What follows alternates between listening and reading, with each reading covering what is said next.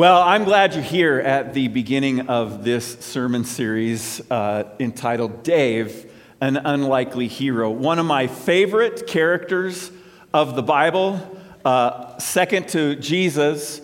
First and Second Samuel are a couple books that I've always been drawn to. Somebody told me this morning, a series on Dave, that's a little narcissistic, isn't it? No, this is not a series about me, though David has always been a man that I have been drawn to, one who we've said his name many times in the last 6 weeks as we've gone through a series on prayer. We see many times David. We learn from King David. We learn from the shepherd boy David how to pray, how to be honest with God, how to be in relationship with God. And we're going to see that as we go through this 6-week series. We're going to learn about the life and character of King David. And he wasn't just any man. He is referred to as a man after God's own heart. David was a remarkable man. David was a man of many, many talents. He was a musician, for instance. He was brought to play for King Saul when King Saul was messed up in his spirit and anxious. He would call on David, and David's music would calm his spirit. He was a warrior. David defeated Goliath. Well, actually, the power of God defeated Goliath, but David was the instrument in the hand of the willing instrument in the hand of God. And he did this when the Philistines and the nation of Israel are at this big standoff. David probably wasn't even old enough to shave yet. And he is defeating a giant of a great nation. He was a fierce competitor. We see that he fought wild animals as a young shepherd boy. He was a poet. He wrote most of the Psalms. And the Psalms that he wrote, they're moving, they're challenging. They minister to our hearts, they challenge us, they help us to know what to say and how to communicate to God. He was a statesman. He brought Israel to an incredible era of their history. He returned them to a stage of faith and obedience. In fact, his time as king is often referred to in the nation of Israel as the Golden Era. And he was attractive. Like most Daves are. He was great looking. Dick Vandal says, no. People were drawn to King David like a magnet. And David is the central character, human character of the Old Testament. There are more chapters about or by David than any other man. Abraham, the father of the nation of Israel, has 16 chapters in the Old Testament. The prophet Elijah has 10. David has 66 chapters in the Old Testament. He is no doubt an important man in the history of the nation of Israel and the history of Christianity. The history of the life of Christ even. David is the last human being mentioned in all of the Bible. If you were to turn, you don't need to, it'll be up here, to Revelation chapter 22, verse 16. It says, I, Jesus, have sent my angel to give you this testimony for the churches. I am the root and the offspring of David and the bright morning star. David was a central figure. The flag that flies over Israel has the Star of David. There are many things that we can learn from not only the life and experiences of David, but also the relationship that David had with God. And we're going to learn a lot about David over the next 6 weeks. And I believe that God is also going to do a work in our hearts as he continued to do, though he called David a man after his own heart. That wasn't conjured up by David himself. That was cultivated by God. And David was a willing participant, as we must be also. Now, of all the judges in the Old Testament, I want to start here. The last judge was a man by the name of Samuel. Samuel was a prophet of God. And if you read the book of 1 Samuel, the first half of the book is about Samuel. See, Samuel's mother was Hannah, and Hannah was barren. She had no children. And year after year after year, she went to the temple and she prayed that God would give her a child. And one time, she's there praying, and she is just pouring out her heart before God. And the priest observes her prayer and thinks that she's drunk, actually. She is so beside herself in this need and this want to have a child that she is just laying it out there. And the priest says,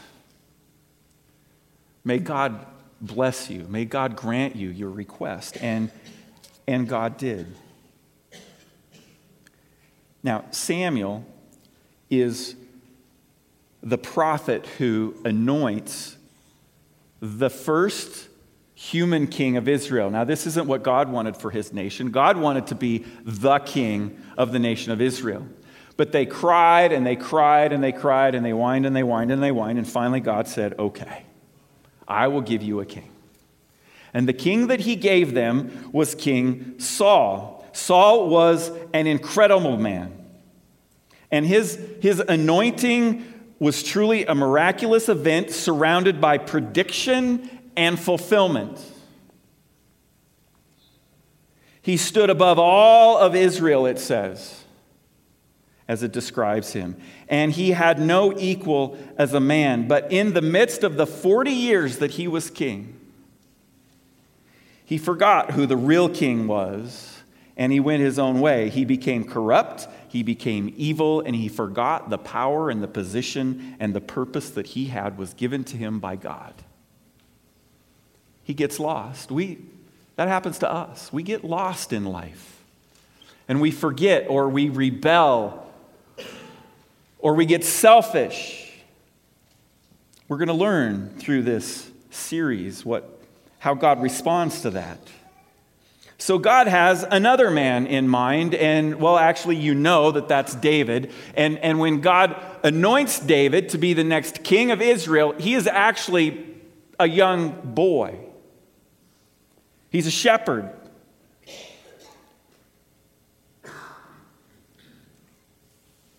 In 1 Samuel chapter 13, if you would turn to 1 Samuel, we're going to go to 1 Samuel 16, but before that, in chapter 13, verse 14, it says this, "But now," this is the prophet Samuel speaking to Saul, "but now your kingdom will not endure. The Lord has sought out a man after his own heart and appointed him ruler of the people because you have not kept the Lord's commands."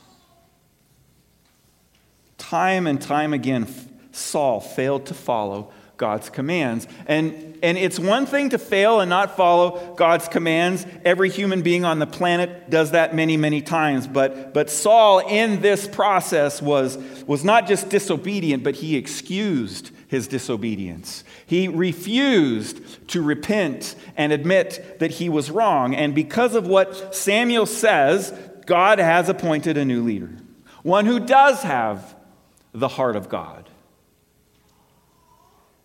So 1 Samuel 16, verses 1 through 13, we begin this process. The Lord said to Samuel, "How long will you mourn for Saul, since I have rejected him as king over Israel?" I mean, Samuel anointed him. He was there in the early years when Saul was an amazing king of Israel. And he's sad, he's brokenhearted over this man who has lost his way and has led Israel into a place where they should not be. "Fill your horn with oil," the Lord says to Samuel, "and be on your way. I am sending you to Jesse of Bethlehem. I have chosen one of his sons to be king." But Samuel said, "How can I go? Saul will hear about it and kill me." I mean, Samuel's saying, are you sure it's a good idea to anoint another king while there's still a king in the palace? Saul isn't going to look too kindly on this. And the Lord says, end of verse 2, "Take a heifer with you and say, I have come to sacrifice to the Lord." Invite Jesse to the sacrifice, and I will show you what to do. You are to anoint for me the one I indicate." So Samuel did what the Lord said. When he arrived at Bethlehem, the elders of the town trembled when they met him. They asked, "Do you come in peace?" Remember, Samuel is the last judge. And the elders are wondering, did we do something wrong? Why are you here? You know, it's like when a police officer visits your house. Even if you've never done anything wrong, you get that sort of upset stomach feeling, right? When they're knocking on your door. You're thinking, what is this all about? I had a neighbor just a couple weeks ago text me and say, "Hey, what was Indra doing at your house for such a long time today?" Well, we were actually just chatting. If you've ever chatted with Indra, you know there's a lot to talk about. So, but even so, even though I know her and I know that I haven't done, there are times when she just pulls up. She came into my office one day this week, and I'm like, oh, right? Sometimes it's, oh, what did I do? That's what these elders are thinking. They haven't done anything wrong. Samuel puts their minds at ease. He says, yes, verse 5, I have come in peace. I have come to sacrifice to the Lord. Consecrate yourselves and come to the sacrifice with me. Then he consecrated Jesse and his sons and invited them to the sacrifice. When they arrived, Samuel saw Eliab and thought, surely the Lord's anointed stands here before the Lord. I mean, he's looking at this probably strapping, strong, young firstborn who he thinks might be the one to lead the nation of Israel. But the Lord said to Samuel, do not consider his appearance or his height, for I have rejected him. The Lord does not look at the things man looks at. Man looks at the outward appearance, but the Lord looks at the heart. Then Jesse called Abinadab and had him pass in front of Samuel. But Samuel said, the Lord has not chosen this one either. Jesse then had Shammah pass by, but Samuel said, nor has the Lord chosen this one. Jesse had 7 of his sons pass before Samuel, but Samuel said to him, the Lord has not chosen these. So he asked Jesse, are these all the sons you have? There is still the youngest, Jesse answered, but he is tending the sheep. It's almost like Jesse forgot that he had another son. He doesn't call him by name. David is an afterthought. He's the youngest, still tending sheep. Samuel said, send for him. We will not sit down until he arrives. So he sent and had him brought in. He was ruddy, with a fine appearance and handsome features. Then the Lord said, rise and anoint him. He is the one. Afterthought or not, in the minds of his father, God says, this is the one. He is the one. So Samuel took the horn of oil and anointed him in the presence of his brothers. And from that day on, the Spirit of the Lord came upon David in power. Samuel then went to Ramah. You see, David's greatest characteristics were not what he could do or what he has done on the outside. They were what's inside. It wasn't his strength as a warrior or his competitor. It was his heart. David had a great heart, a heart that followed after God. Man, I want a heart like that. There's 4 things that made David's heart great. 4 things. First of all, he had a heart that operated with reckless abandon. In Psalm 9:1, David says, I will praise you, O Lord, with all my heart. In Psalm 86:12 and many, many other Psalms, David says, I will praise you, Lord my God, with all my heart. I will glorify your name forever. David was 100% a man of God. He was a servant in a culture where we're constantly today worried about what we look like or what people think we need. We need to give it up. We need to stop it. We need to not listen to what the world says that we need and what the world says, who the world says that we are, or should be, we need to give that up and we need to seek after God.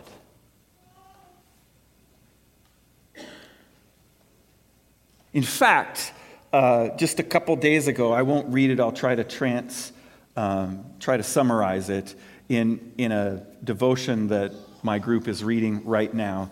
It talked about how as men, our true self can be hijacked by the culture and what the world says that we should be. And we've got to fight against that as men and not listen to the world, because then we try to become something that we were never intended to be. No, we need to be transformed by God. We need to give Him our heart, not the world. Shia LaBeouf, an actor, and I recognize that some of these are old movies. Maybe some of you kids haven't even seen the Transformers series. Maybe you're better for that too, I don't know. But he was the main actor in the Transformers movies, and this is what he said. He said he was battling a few demons. In fact, he said every actor and actress in Hollywood is battling demons. He says they're all in pain. It's a profession of bottom feeders and heartbroken people. Most actors on most days don't think they're worthy, he added. I have no idea where this insecurity comes from, but it's a God-sized hole. If I knew it, I'd fill it and I'd be on my way. He's on the verge of knowing what will fill that hole right there in his statement. It's God. Someone close to Michael Jackson, known as the King of Pop, said that Michael was going to extremes to stay on top of the pop music heap and to fill a void that he had in his life. They said Michael was worried about losing his popularity and his relevance.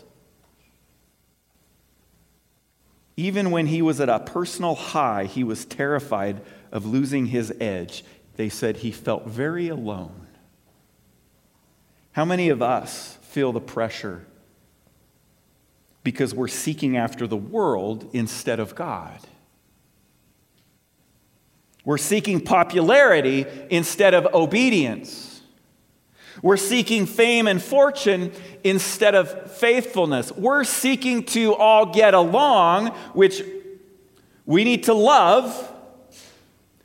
But we can't say, I'm not going to follow the Bible when it says this just so I can get along with someone. We can't throw out Scripture just to be politically correct. We must be faithful to the Word of God.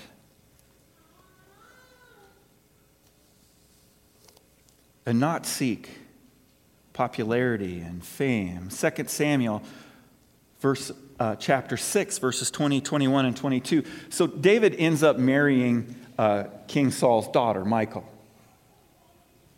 Or Michal, I'm not sure if I'm pronouncing that correctly. Anyway, David was becoming popular, and he was on his way home from a battle, and they're yelling in the streets, praising him and his battle success. And this is what she says. She says, so she's observing him entering the city, walking up the streets. He was dancing, actually. Now, it says nothing about him doing this half naked, so I don't know what she's talking about here. She's just trying to make him feel bad. But this is what she says. How the king of Israel has distinguished himself today, going around half naked in full view of the slave girls of his servants, as any vulgar fellow would. David said to her, it was before the Lord who chose me rather than your father or anyone from his house when he appointed me ruler over the Lord's people, Israel. I will celebrate before the Lord. I will become even more undignified than this, and I will be humiliated in my own eyes. You see, David didn't care how it looked to other people. His heart was God's. He was worshiping God. He was dancing before him, not the people. You see, he operated with reckless abandon. We can learn something from him. Just before World War I, a young man arrived in Cairo, Egypt. He was 25 years old. He was a graduate of Yale University and Princeton Seminary. back when those were religious schools. He was tall, handsome, athletic, intelligent, single, and very rich. His name was William Borden. From the Borden, Carnation Company. It eventually became part of Carnation. I don't know that we see Borden on a lot of things today, but back when I was growing up, we certainly did. He was heir to one of America's great fortunes, but he turned his back on all of his privilege and all of the money and success that he could have had, and he went on his way to be a missionary in China. You talk about reckless abandon. That's a tough decision. It's a tough decision for an average middle-class American to say, I'm gonna give up what I have here because God is calling me to, and I'm gonna go to North Africa, or I'm gonna go to Spain, or I'm gonna go to a deep-seated Muslim country and live for God. What about somebody who has all of this? What about somebody who has success, as the world says you have success? Giving all of that up, his friends and his family thought it was a waste. Why would you give up all of that? But it's because they were looking at the wrong thing. He was giving up all of that because his Creator, the one who knows all things, who is sovereign over all things, said, "Give this up for me." Now, I wish I could tell you that he went and he was like Paul throughout Asia as a missionary, but that's not what happened, and it gave support to those who said that he was out of his mind for doing what he did. Shortly after arriving in Cairo, he's not even in China yet, he became critically ill with cerebral meningitis, and in a matter of days, he was dead. Many students back in America asked, was it worth it? Later, his biographer wrote that Borden had said that he had written this in his Bible. This is what he said: no reserve, no retreat, no regrets. No reserve, no retreat, no regrets. There was no hesitation in his dedication to the Lord. And it is better to die doing something that God has called you to do than live apart and outside of what He wants for us.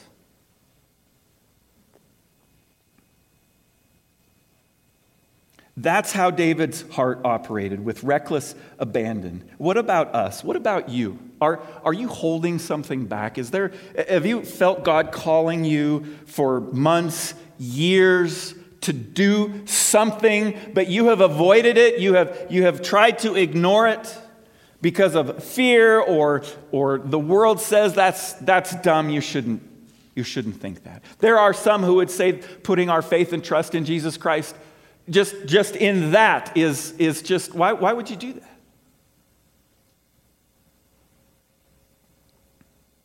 No reserve. Let's fight every day for what is right. No retreat. Being students of the statutes of God. Seeing the truth in His Word and standing on that truth. Not being nasty to everybody that we talk to because they believe differently than us, but standing on the truth and saying, this is what God says. This is how I'm going to live my life. Wouldn't you simply even entertain a conversation about this? Hear my heart. Hear God's heart. Let's be warriors for the kingdom, and no regrets. God knows what is best, and He always will. May we be faithful to God's call on our lives, whether that is as a plumber, or an electrician, or a musician, or a poet, or a teacher. Maybe you're retired. Maybe you're a stay-at-home mom. Whatever God has given you to do, may we be faithful to that calling in our life. David loved God with reckless abandon. He was passionate about the way that he worshiped God. He was passionate about the way that he served God. I want to have a heart like that. Don't you? Don't you? Let's turn our hearts over to him and let him mold them into hearts that love him with reckless abandon. The second thing that that made David's heart great was his commitment to deep reflection. We see firsthand David's reflection. Psalm 139:23, "Search me, O God, and know my heart. Test me and know my anxious thoughts." David was a man of deep reflection. He probably learned that habit early on in his life when he was sitting out on the countryside just watching sheep eat all day long. He had lots of time to think. Farmers, as you're sitting in your tractor all day, you don't even have to drive them anymore. What do you do in that time? Take some time and reflect. Communicate in relationship with your Creator. Everyone here drives to work. It could be 5 minutes, it could be 45 minutes. What do you do in that time? Take advantage of that time. Reflect. Reflect on your own life. Reflect. Ask God to help you, not just for reflection's sake, but with the interest in taking action when he speaks to you. That's what David does in the next verse, verse 24 of Psalm 139. He says, "See if there is any offensive way in me, and then lead me in the way of everlasting." God will lead you if you ask him to. David is saying, "God, lead me." In prayer, David asked. He asked God to reveal to him his faults. And when God did, he repented of those. Sometimes it took a prophet in his face because he was so intent on hiding it. But when confronted, David committed some ugly, ugly sin. We're going to talk about those next week. But when he did, he practiced 1 John 1:9, even though it hadn't been written yet. If we confess our sins, he is faithful and just and will forgive us our sins and cleanse us, purify us from all unrighteousness.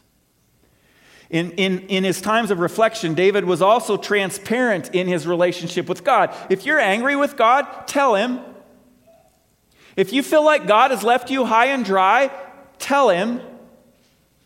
Be respectful, be reverent, but communicate with him. Talk to him. Pour your soul out to God, just as David often did. Is there anything that happens in our life anyway that he doesn't know about? I don't know how we convince ourselves that we can hide stuff from God, but we do. It can be difficult, but it is possible for us to live each day in deep reflection. David constantly submitted his heart to the inspection of God. It was moments of deep reflection that produced the transformation in his heart. He made mistakes, but God protected Israel all the way through that. Reckless abandon, deep reflection made David's heart great. The third thing that made David's heart great was how he treated everyone around him.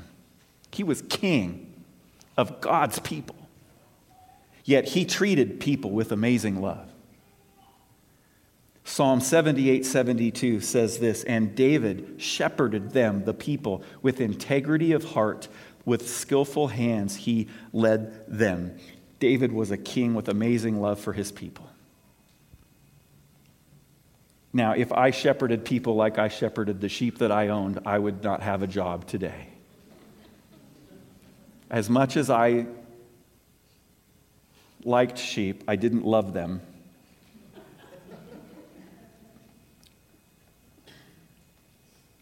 Don't you just love that we're compared to sheep in the Bible? Ugh. I don't have time to go there today. Just know this, if you don't know sheep, be happy.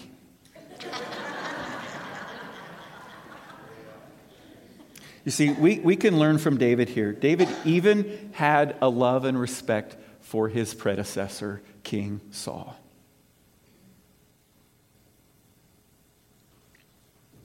Who he not only and his family not only had to live under, but who also was trying to kill him.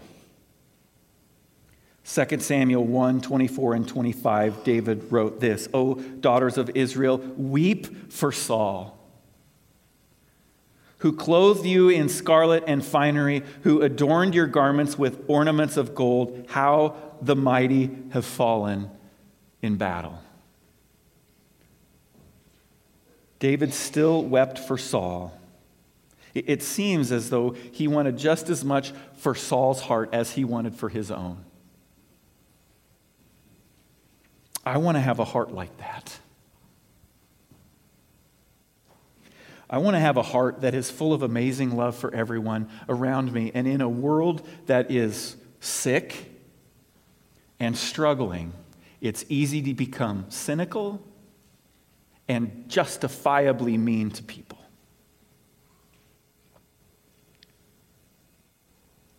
Or justify our being mean to people. It's not justifiable. David wept for Saul. While we were still sinners, Jesus Christ died for us. What amazing love God had for you and for me. May we love like Jesus. Wouldn't you with me ask God to shape your heart like he shaped David's? Wouldn't you, may we be willing to open up our hearts to the surgery that God wants to do on them. To cause our hearts to be full of grace and mercy and forgiveness and faithfulness. The fourth thing that made King David's heart great was how he seemed to see God every day in everyday things. David had constant observation. He was constantly observing God everywhere he looked. As a shepherd, he saw God everywhere. He experienced the presence of God as he lived out there and saw nature. He saw the hills. He saw the pastures and the rivers and the streams. He saw people. And as we cultivate our relationship with God, may it be true of us that we get to know his heart more and more as we observe his work in the people and the places around us that we experience every day. Because he's working. If we would look and not be so wrapped up in our schedule or our struggle in life, if we would look to see God in the world, we would see him. Now, I'm not saying that tree is God and that the sun is God, but what I'm saying is we see his hand in all of those things.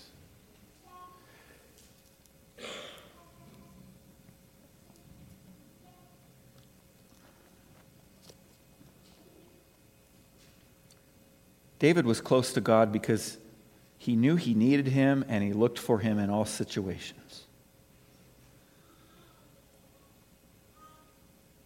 One way we observe this is how he reflected on commonplace experiences that he had in life. We said this together a couple weeks ago. Psalm 23 is full of such insights of David early on in his life that reflected God working.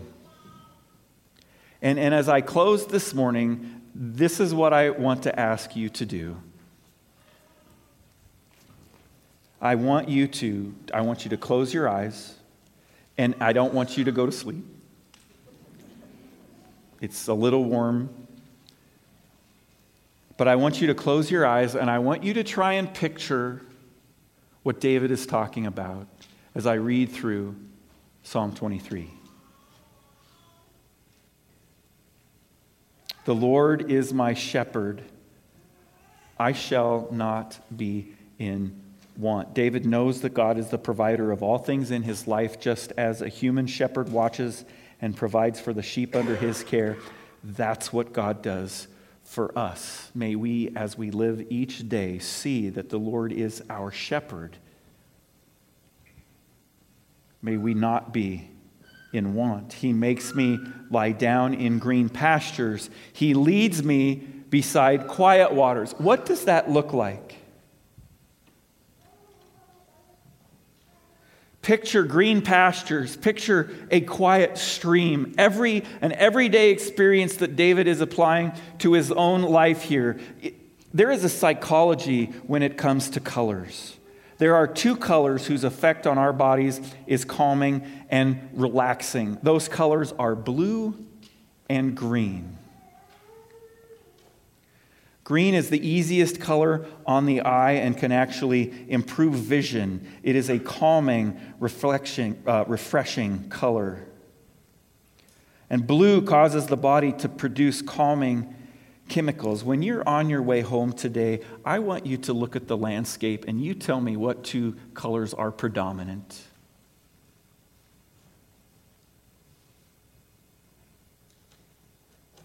Isn't God incredible?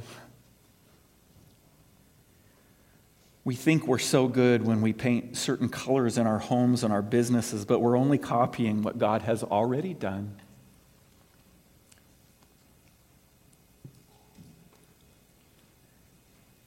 And when we are obedient and follow faithfully, we have a feeling of contentment, kind of like sheep lying near a deep blue lake in a field of tall green grass. He makes me lie down in green pastures. He leads me beside quiet waters. He restores my soul. He guides me in paths of righteousness for his name's sake. Like the woman caught in adultery, Jesus restored her soul. He knew her heart. He saved her from the judgment of those standing above her and over her, and he saved her spiritual life. He told her he did not condemn her, and she was to leave her life of sin. He restores my soul. He guides me in paths of righteousness for his name's sake. Where are you this morning? Is there sin in your life? Confess it. Walk away from it. Ask your Savior to restore your soul. Is there anxiousness? Is there fear? Let him know. Take time to communicate to him. Even though I walk through the valley of the shadow of death, I will fear no evil, David says, for you are with me, your rod and your staff. They comfort me. David had some pretty dark times in his life. Next week, we look at some of the dirt in the cave. And the following week, Brandon Buller was going to be tackling the cave that David found himself in. He knew he didn't need to fear because God was right there with him at all times, correcting and protecting, forgiving and restoring. Even a man after God's own heart struggled in life.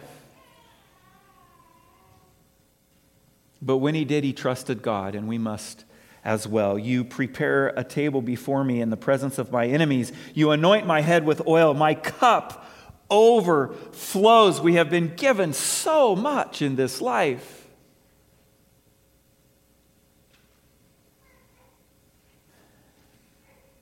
Surely goodness and love will follow me all the days of my life, and I will dwell in the house of the Lord forever. Dwelling in the house of the Lord forever can only be done through our faith in Jesus Christ. Just as David's faith was in what God was going to do through Jesus Christ, ours is in what he did. God came as a man, Emmanuel, God with us. He lived the perfect life Jesus did. He was crucified. He surrendered himself to death on a cross, and he rose again on the third day. Jesus said, I am the way and the truth and the life. No one comes to the Father except through me. If you haven't surrendered your life to Jesus Christ yet, do you hear him calling you today? Surrender today. Believe. Turn over the reins of your life to him. Let go of the steering wheel. Move into the passenger seat and let God be your chief pilot.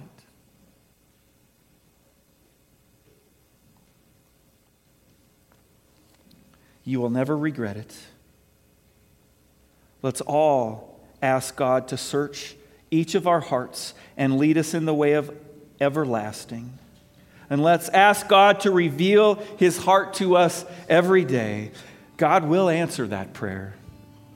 He will mold us and shape us into the men and women of God who are after his own heart. No regrets. No retreat, no reserve, no regrets, no reserve, no retreat. Lord Jesus,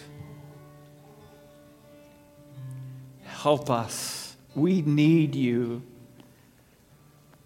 Oh, Father, I want to have a heart like David. And may we all seek to surrender those things that we're holding on to in our life to you, for you to form, for you to clean out, for you to build up whatever it might be in our life. And as we live our lives with reckless abandonment for you, may others see the joy and the love, the peace even in the midst of hard times. And may they too be drawn to you through your Holy Spirit, that they might also know the peace that comes in a relationship with the Creator and the Savior of all things. In Jesus' name, amen.